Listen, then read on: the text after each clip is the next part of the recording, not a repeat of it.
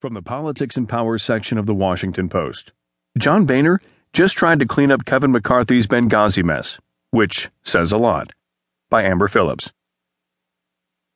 House Speaker John A. Boehner, Republican Ohio, probably didn't want to spend his final days on the job cleaning up drama caused by his heir apparent. But that's exactly what he did Thursday when he was forced to issue a statement. This investigation has never been about former Secretary of State Clinton and never will be, Boehner